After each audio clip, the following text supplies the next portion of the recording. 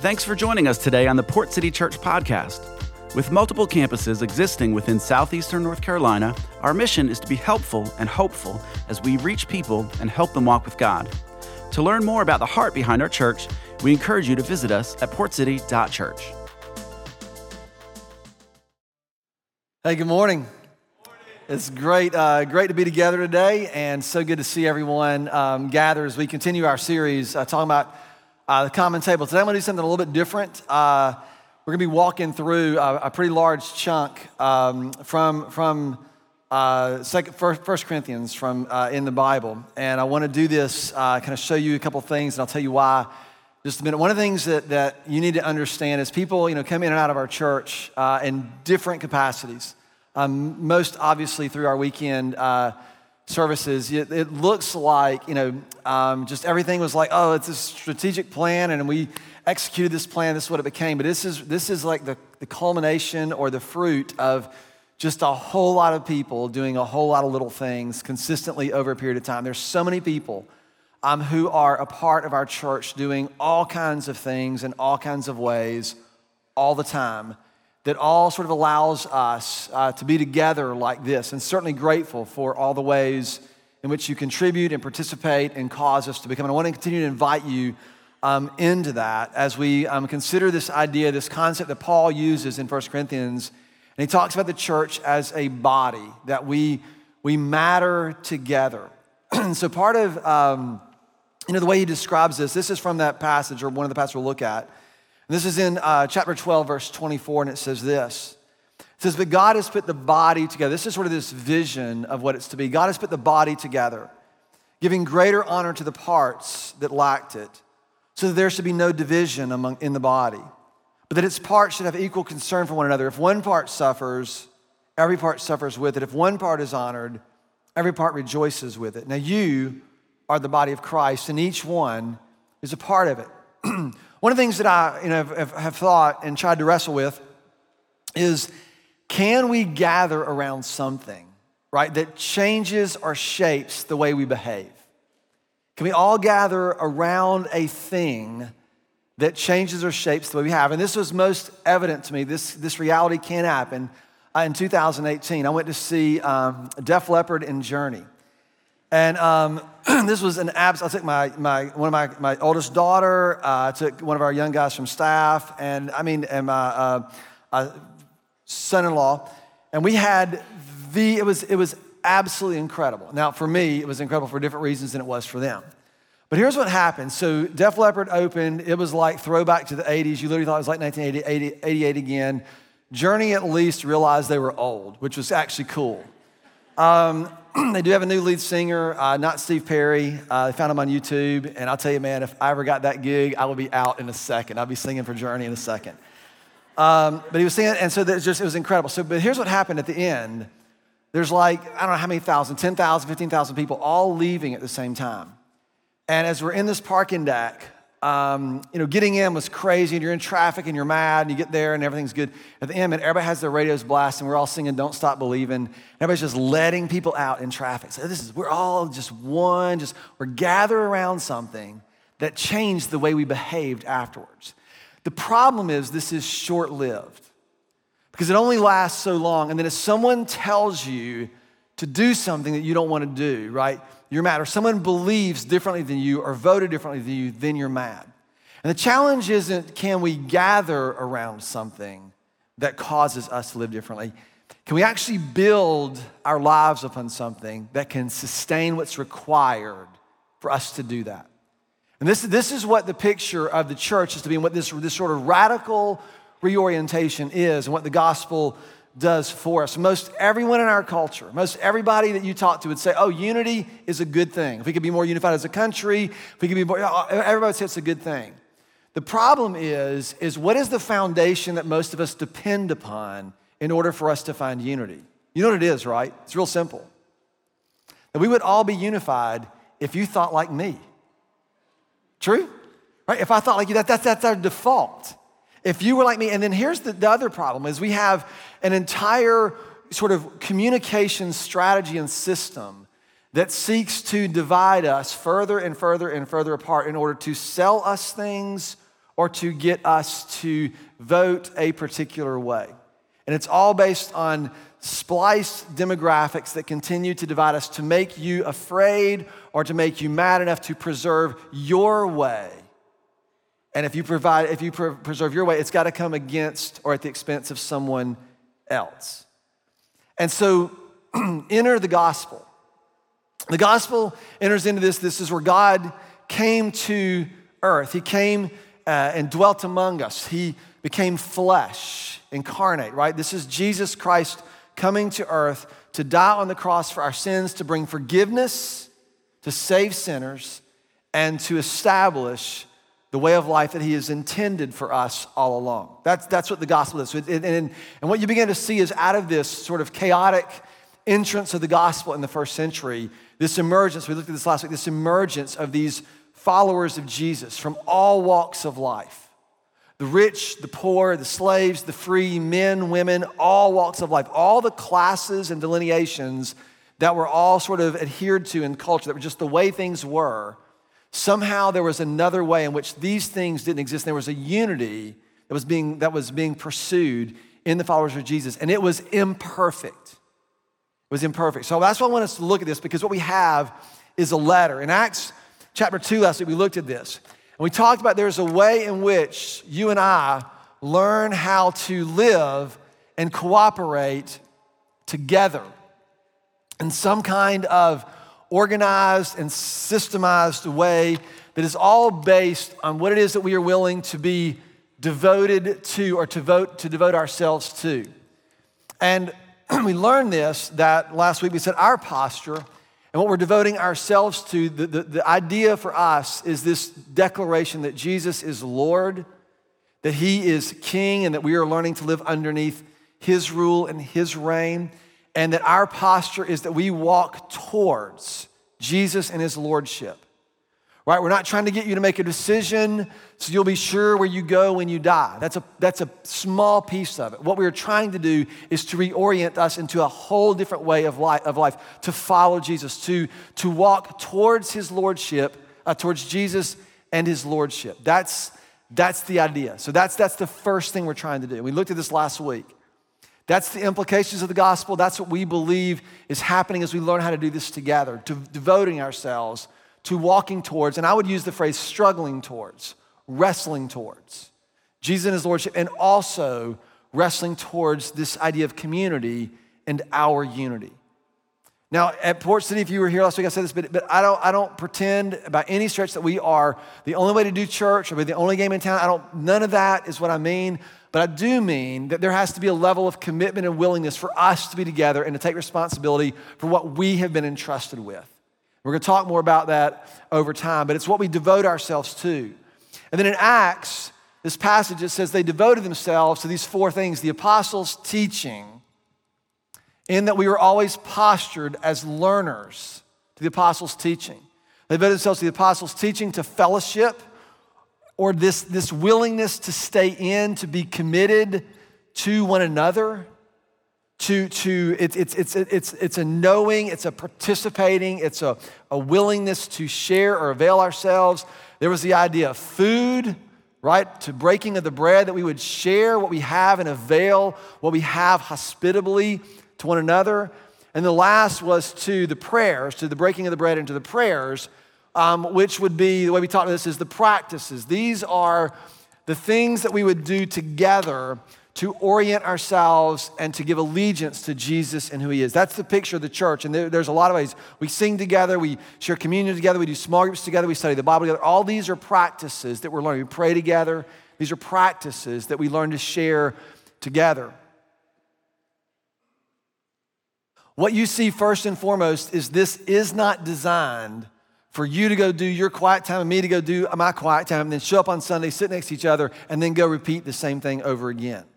There's a cooperation, there's a collaboration, there's a willingness for us to gather around something and to give authority to something that will therein dictate our unity.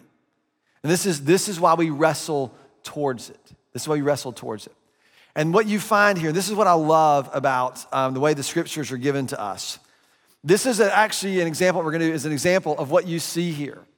because you'll find that they were devoted to the apostles' teachings. You would find that they were committed to one another. They were practicing various aspects of what they had learned from Jesus and his way, and they were having and sharing, breaking of the bread. There was a lot of this a communal sort of way of life.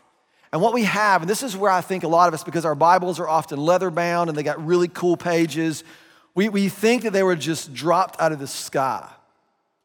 They weren't. What you have particularly, and this is how we would interpret this today, when it comes to being learners and devoting ourselves to the apostles' teaching, we have them contained for us in the New Testament of our Bibles. Right? That's what this is. We have real-time records and recordings of what was actually going on in the first century as this movement emerged. This is staggering, at least for me to think about.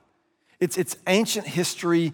You have the 4 eyewitness accounts, Matthew, Mark, Luke, and John, who testify and bear witness to the life of Jesus, to his death and his resurrection. That's most of what's contained, his teachings in the Gospels. And then after that, you have all this collection of letters. And these letters were basically written to the local assemblies of Jesus followers with questions about, okay, we know about Jesus. Now, what does it mean to live in light of his rule? How do we handle this or this or this? Like, this is real time trying to figure out, how do we do what Jesus has been asking of us, or how do we experience what Jesus came to make available to us? And so you see this in 1 Corinthians chapter 11. That's where we'll start. Now, one of the things that I do is whenever I'm reading a letter, because none of you ever get a letter in the mail and you pull it out and you look midway through and you read like 2 sentences out, Instagram that you read 2 sentences out of this letter and then go on about your day, right? You usually read the letter, you start at the beginning and you read all the way through to the end. That's the way letters are intended to be. The Bible is no different. 1 Corinthians is just a long letter. And it starts off with Paul talking about, hey, greetings, I'm glad we're here. Hey, God chose the foolish things of the wise, the foolish things to shame the wise. He goes through this whole thing in 1 Corinthians. And then he gets to, and what people believe, and scholars believe, is that basically 1 and 2 Corinthians, they weren't written like in chapters, in verses. That was all added later. And more than likely, this was written in multiple blocks of time. And they believe there are portions of this that are probably missing from our view. We don't have them. Because it looks like Paul is answering questions that they had about what was happening. Does that make sense? So they're like, he's writing them a letter. I said, well, what about this? They write him a letter back. What about this? And he's like, okay, well, let me talk about this. And then it comes back. And then you get it compiled into 1 and 2 Corinthians. There's all kinds of crazy stuff. There's all kinds of sexual chaos. There's all kinds of money chaos. I know we can't relate to that, but that's what's happening in the first century. And this letter feels a lot like it could be written today. And so there's even this abuse. And if you open your Bible to 1 Corinthians 11, starting in 17, you'll see a heading that says, correcting an abuse in the Lord's Supper. And the problem is in America, we think, oh, this is like a textbook, and we're looking for a topic, and so we open up to that topic, and then we read about that topic. And that's not how this is intended to be delivered. We are devoting ourselves to the apostles' teaching, to do this together, to discern how we can experience this way of life that Jesus has made available. That makes sense, right? So what I always do is, as I sit down and I lay out, I print it out on cardstock because I like Sharpie markers. And Sharpies will bleed through regular old copy paper. So I print it on cardstock, and then I just lay it out. I have a drafting table in my office. I just lay it out across my desk so I can read it kind of in large chunks to see and understand what is happening. And so what's happening is that basically there's some weird stuff about men and women. We're not going to talk about that today. We will, but not today. And then he gets into what's happening. Evidently, there was something happening when they would gather together and they would share a meal. So they're doing this. They're breaking their bread and they're trying to do the practices. And so what it seems that they're doing is trying to break the bread. And part of their meal, they were making it about the Lord's Supper, which gives us insight that in the very earliest days when the church was gathered, they were celebrating this meal, this Lord's Supper. And it wasn't like a wafer and a shot glass of grape juice. It was a part of the meal. So it was very, very early on in this movement of Jesus. And then here's how Paul writes them about what he's hearing about them. He says, hey, Paul, we got some problems. Can you weigh in on this? And Paul says, of course, I will be glad to. Paul was a Pharisee, a Jewish, brilliant, high-level religious official who encountered Jesus and then devoted his life to the spread of the gospel. That's what happened. That's all in the book of Acts. So he's writing this letter to this church in Corinth outside of Greece, or in Greece, in the first century. And here's what he says to them. This is after, dear Corinthians, love you guys, hope you are doing well. Here's what he says in verse 17. And then following directives, which means that they had asked him about something, what you're asking me, and the following things you've asked me about, I have no praise for you. That's a great opening line, isn't it? It means you're about to get roasted. For your meetings do more harm than good. When you guys get together, y'all cause more chaos and more problems than if you just didn't meet together. Your meetings do more harm than good. In the first place, I hear that when you come together as a church, there are divisions among you, and to some extent, I believe it. And then he adds this line, I think this is a little sarcastic. He says, no doubt there have been differences among you to show which of you God likes better. And we would never do that, I get it. But basically, here's what's happening, because then he goes on and he says, when you show up, some of you who are poor, right, some of you who are rich, you've already eaten and had your fill, and you basically make it really known that those who don't have, and that they don't really fit here. And that those who are coming in that are women, you have this, and those of you who are coming in, you're slaves, you have this. There's all these different delineations, and you guys basically just exasperate those divisions.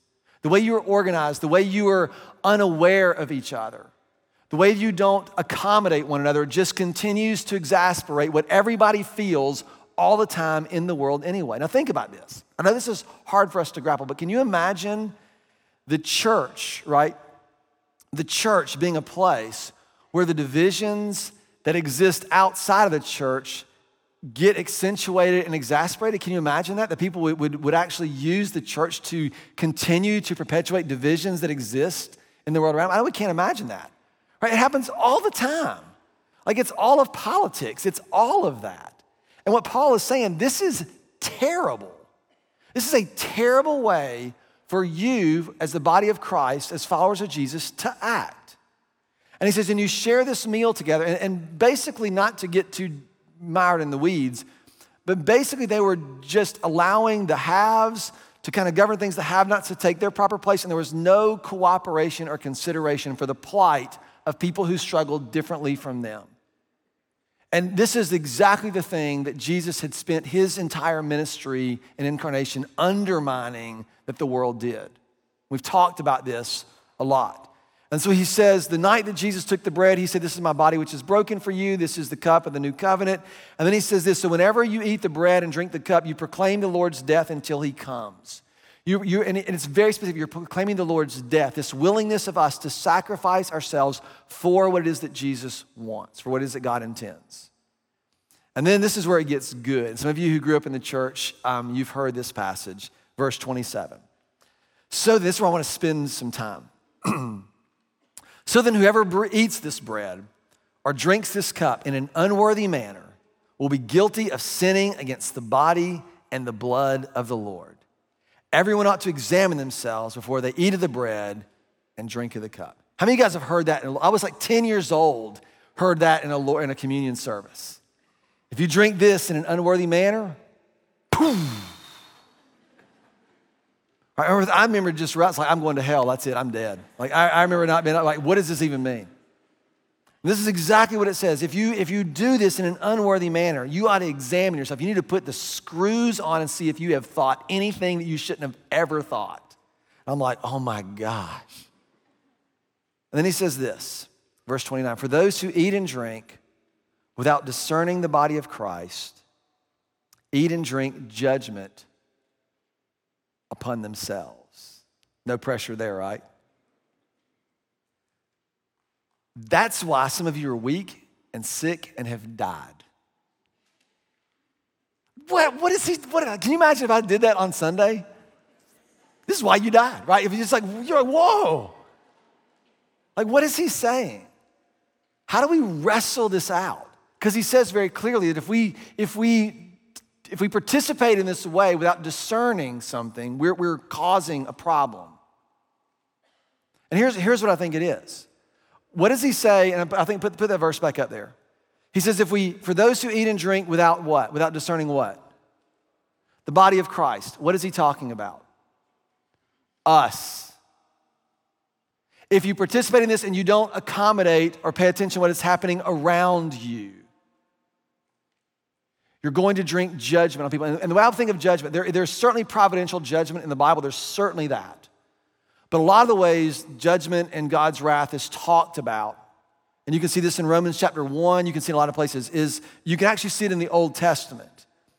But what God's wrath isn't just his punishment. Boom, I'm gonna smite you if you do this. Like Maui was gonna do to Moana, right? I'll smite you. It wasn't just punishment. And we read these passages like God is threatening us. If you do this in an unworthy manner, I'm gonna smite you.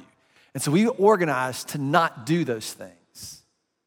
And when we position ourselves not to do the things that God doesn't want us to do, we think that's faith and we think that's the church, and it's not. It's not.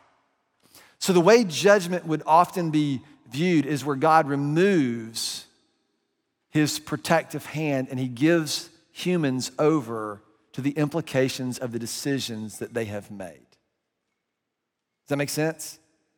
So he's like, this is what Romans 1 is all about. You have wanted this, I'm just gonna give you over to your own desires. And if we're honest, right, if we were to get our own desires, we would wind up in a heap of trouble. And that's exactly what he's saying here. And what he says is that when you don't discern other people, you cause harm. You hurt other people that leads them into places where eventually, right, it's sickness, weakness, it's death. It just continues to perpetuate all the problems that already exist. And he's basically saying you should be different. And then he goes on, and then in chapter 12, he then just turns into this, and we think this is like some kind of spiritual gifts course where he's like gonna say, oh, if you have this gift, you should do this job, and you have this. That's not what he's saying. The very beginning of this passage, I'm sorry, let me finish this before I get too far ahead. Verse 31, this is important. But, so he says, you cause harm because you don't pay attention and discern what's really happening. But if we were more discerning with regard to ourselves, we would not come under such judgment. Nevertheless, when we are judged in this way by the Lord, we are being disciplined, so we will not be finally condemned with the world. Then he moves on into chapter 12, and he says, now about the gifts of the Spirit, my brothers and sisters. I do not want you to be uninformed. This is where the English language doesn't really get this, because it doesn't say now about the gifts of the Spirit. It says not about spiritual things. Now about spiritual things, I don't want you to be unaware. You know that when you were pagans, somehow or other you were influenced and led astray to mute idols. Therefore, I want you to know that no one who is speaking by the Spirit of God can say Jesus be accursed. And no one can say Jesus is Lord except by the Holy Spirit. And then he starts into this metaphor of the body of Christ. So what we're trying to do is we're trying to gather, and we're not actually eating food today, but you will be. And we're trying to posture ourselves as learning from what the disciples have said. And what you begin to see here is that no one can be devoted to Jesus inauthentically. You can use him to get your way, but that's not the same as Jesus is Lord.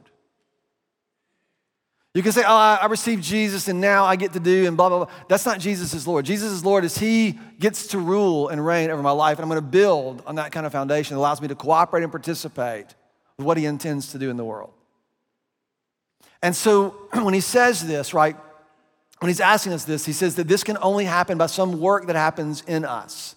Our allegiance to Jesus can only happen by some work in us. To struggle and strain towards Jesus and his lordship requires something from us and of us.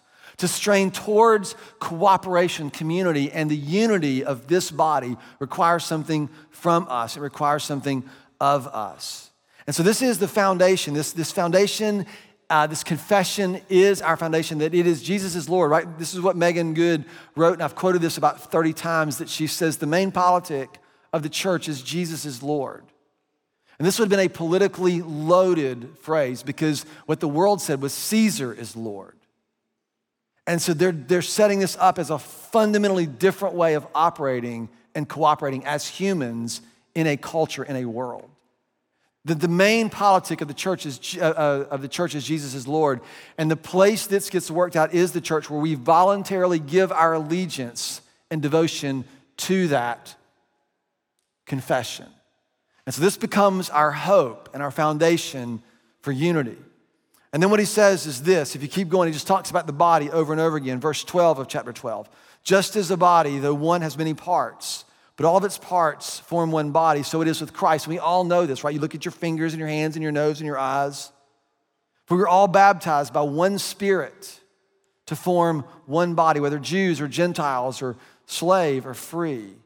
We were all given one Spirit to drink. Even so, the body is not made up of one part, but many. And then he goes on and says, because you're not an eye, you can't say to the hand, I have no need of you. You can't pull rank because you think yours is more pretty than someone else's. You can't pull rank because you think yours is more valuable than someone else's. That's not the way this works in this particular way of life. There's something else at play. And that's when he says this in chapter 12, verse 24, but God has put the body together, giving greater honor to the parts that lacked it. Right, this is a choice. We live in a culture where everybody celebrates platform and prestige and popularity and all those things. We have a choice to honor and value one another in much more nuanced and differentiating ways than just what we do. That's what he's talking about. That God has put them together in such a way that we could honor one another for what we bring to the body, for how we cooperate together. And the reason is, verse 25, so that what? So there should be no division. That we cooperate in such a way as to eliminate division in the body. Is that hard? It's impossible. It is only when we learn to acknowledge and live with the Lord under the lordship of Jesus that this becomes a possibility for us to experience. I believe it is. And I believe it's what the world is looking for. There should be no division in the body, but each of its parts should have equal concern for the other. And if one part suffers, every part suffers with it. And if one part is honored, all the parts rejoice with it. Now you are the body of Christ, and each one is a part of it. What we need to learn is the kind of concern for one another that produces unity. That's the challenge. That's the challenge. And we live in a culture that values individual rights over anything else. So this is going to rub against a lot of what we know, a lot of what we believe, and a lot of actually, honestly, what makes our country really, really good. We have to decide, right, who is going to govern us. That's what it's going to come down to.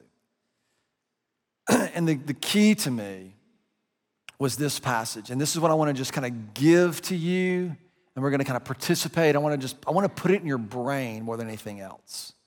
Because some of this is going to be a little bit different than what you have heard. But there's this verse in chapter 11, verse 21, after they said, hey, you're going to drink judgment if you don't discern the body of Christ, or you're going to drink judgment. Then he says this in verse 31, but if we were more discerning in regard to ourselves. Right, self-awareness is a big thing. You know this, right? Some of you are like, no, and it's obvious, right? It's obvious. People are not very self-aware. Most of the time, we're looking at our phones, walking around, driving, doing whatever we're doing. We're not aware of much of what we bring to things or what's happening around us. And that's true as individuals. It's also true as collective. If we were more discerning with regard to ourselves, we would not keep harming and causing and creating more division. Like, what if that were true? What if we, just our little crew, just worked to become more discerning of ourselves such that we brought more and more unity to the world around us? Right, that's what's at stake here. And there's two ways I want to suggest to do this. Number one is what we use. We use the phrase right here, to contend for another. To contend for another. It literally means to stretch with or to strive with. We know that we live in a world where people suffer all kinds of things. Sometimes it's injustices done to them by circumstance or some other thing outside of their control. Other times it's consequences of actions. Other times it's no fault. I mean, there's all kinds of reasons why people struggle and deal with things. And to contend for another is to enter into that place with them, to feel what they feel. When one part of that body suffers, we enter into that and we feel it as well. To contend. This is something that I've been learning to do. Part of my responsibility as a pastor is to pray for our congregation, people in our church. I have a list of names. Every week I write their names on my list. I handwrite them out to enter into what that person is going through. To try to think about what it is like to be diagnosed, what they've been diagnosed with, to lose the person they've lost, to deal with, and I just try to enter in and to contend for them. But there are other places, and friends of mine, our younger staff. We got guys on our staff, men and women on our staff, who came to our church as college students. And most of what they have learned and grown up in is a product of our church. And to watch them walk and to watch their faith mature is humbling and exciting. It gives me so much hope. Some of them, I did their weddings. I watched their kids graduate from high school. It's astounding that I'm this young and have done that, right? But there's a thing that happens in that, and you begin to realize, as I realize, is that so much of my own struggle, right, with contending for other people is limited by the things that happen in my own life. And for some of us, you think that, in order to contend for others, I've got to be perfect. I've got to have my act together. I've got to be free from whatever these struggles are. And the truth is, in my experience, I don't know that the struggle never goes away completely.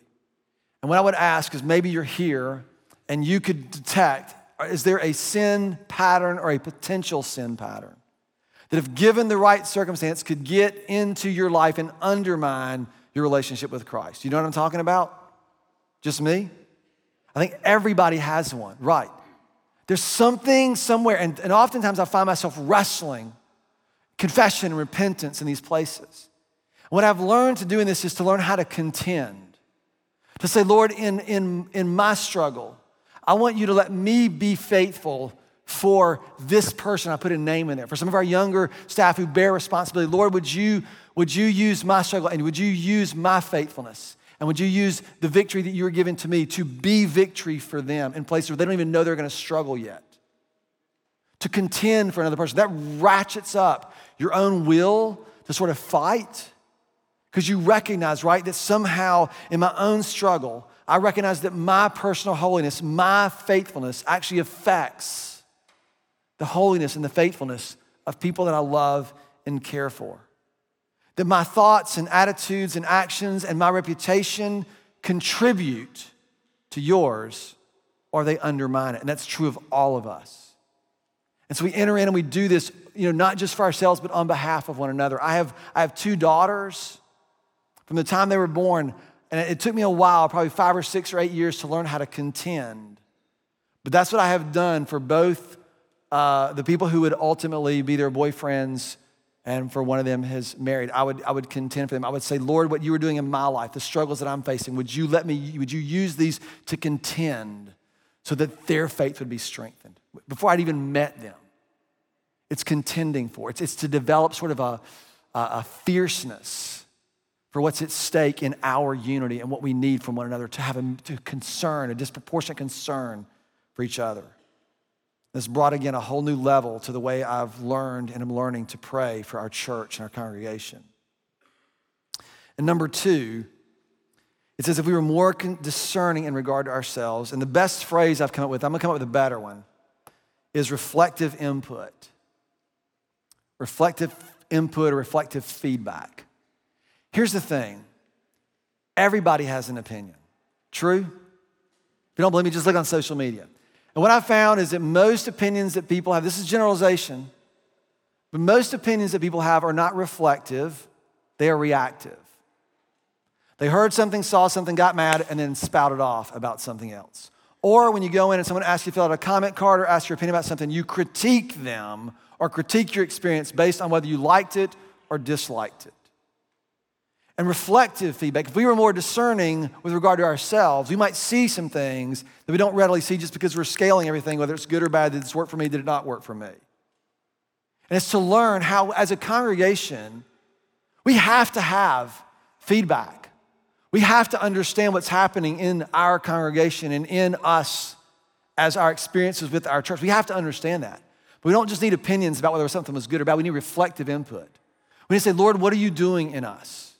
We need for you to say, Lord, what are you doing in us? What is happening here? Could we be more discerning of ourselves with regard to ourselves, who we are? And in doing so, actually begin to cooperate and build something that builds a sense of unity that human beings all long for. But it has to be done, right, on the foundation of the lordship of Jesus, of his rule and reign in your life, in my life, and our willingness to bring our lives into submission to him, and then our willingness to cooperate with one another for the sake of what he longs to do, that there should be no division in the body. Remember we learned last week? The body builds itself up in love as each part shows up and does its thing. So I want you to do two things. This week I want you to consider who and how can I contend for another. Maybe you need someone to contend for you and you just need to ask. You just need to reach out and say, hey, this has been a tough week. Could you like strive with me in this? This has been a struggle. Number two is when you're thinking about our church, which hopefully you think about it from time to time, right? Don't just go, oh, that was terrible. Oh, that was good. Let's say, Lord, what are you doing? What are you doing? And let's learn together how we can discern with regard for ourselves so that we can do something distinctly different. That's required, that's needed in the world in which we live. That's 1 Corinthians 11 and 12, all right? Jesus, thank you. Thank you for being a faithful king, a suffering servant. Thank you for demonstrating what love looks like. Thank you for making a way for us to participate as bearers of your image. Father, I do ask that you would help us as a church learn how to share concern for one another this is complex in a place like this. But you would help us to learn how to do it. Father, we would contend for one another. We would learn how to discern what you are doing in and through our church in ways that allow us to hear what it is that you long for us to hear, what you are telling us. We could respond appropriately. So I ask all this, Father. I believe it's what you want. And I ask this in the name of your Son, Jesus, who is our King. Amen.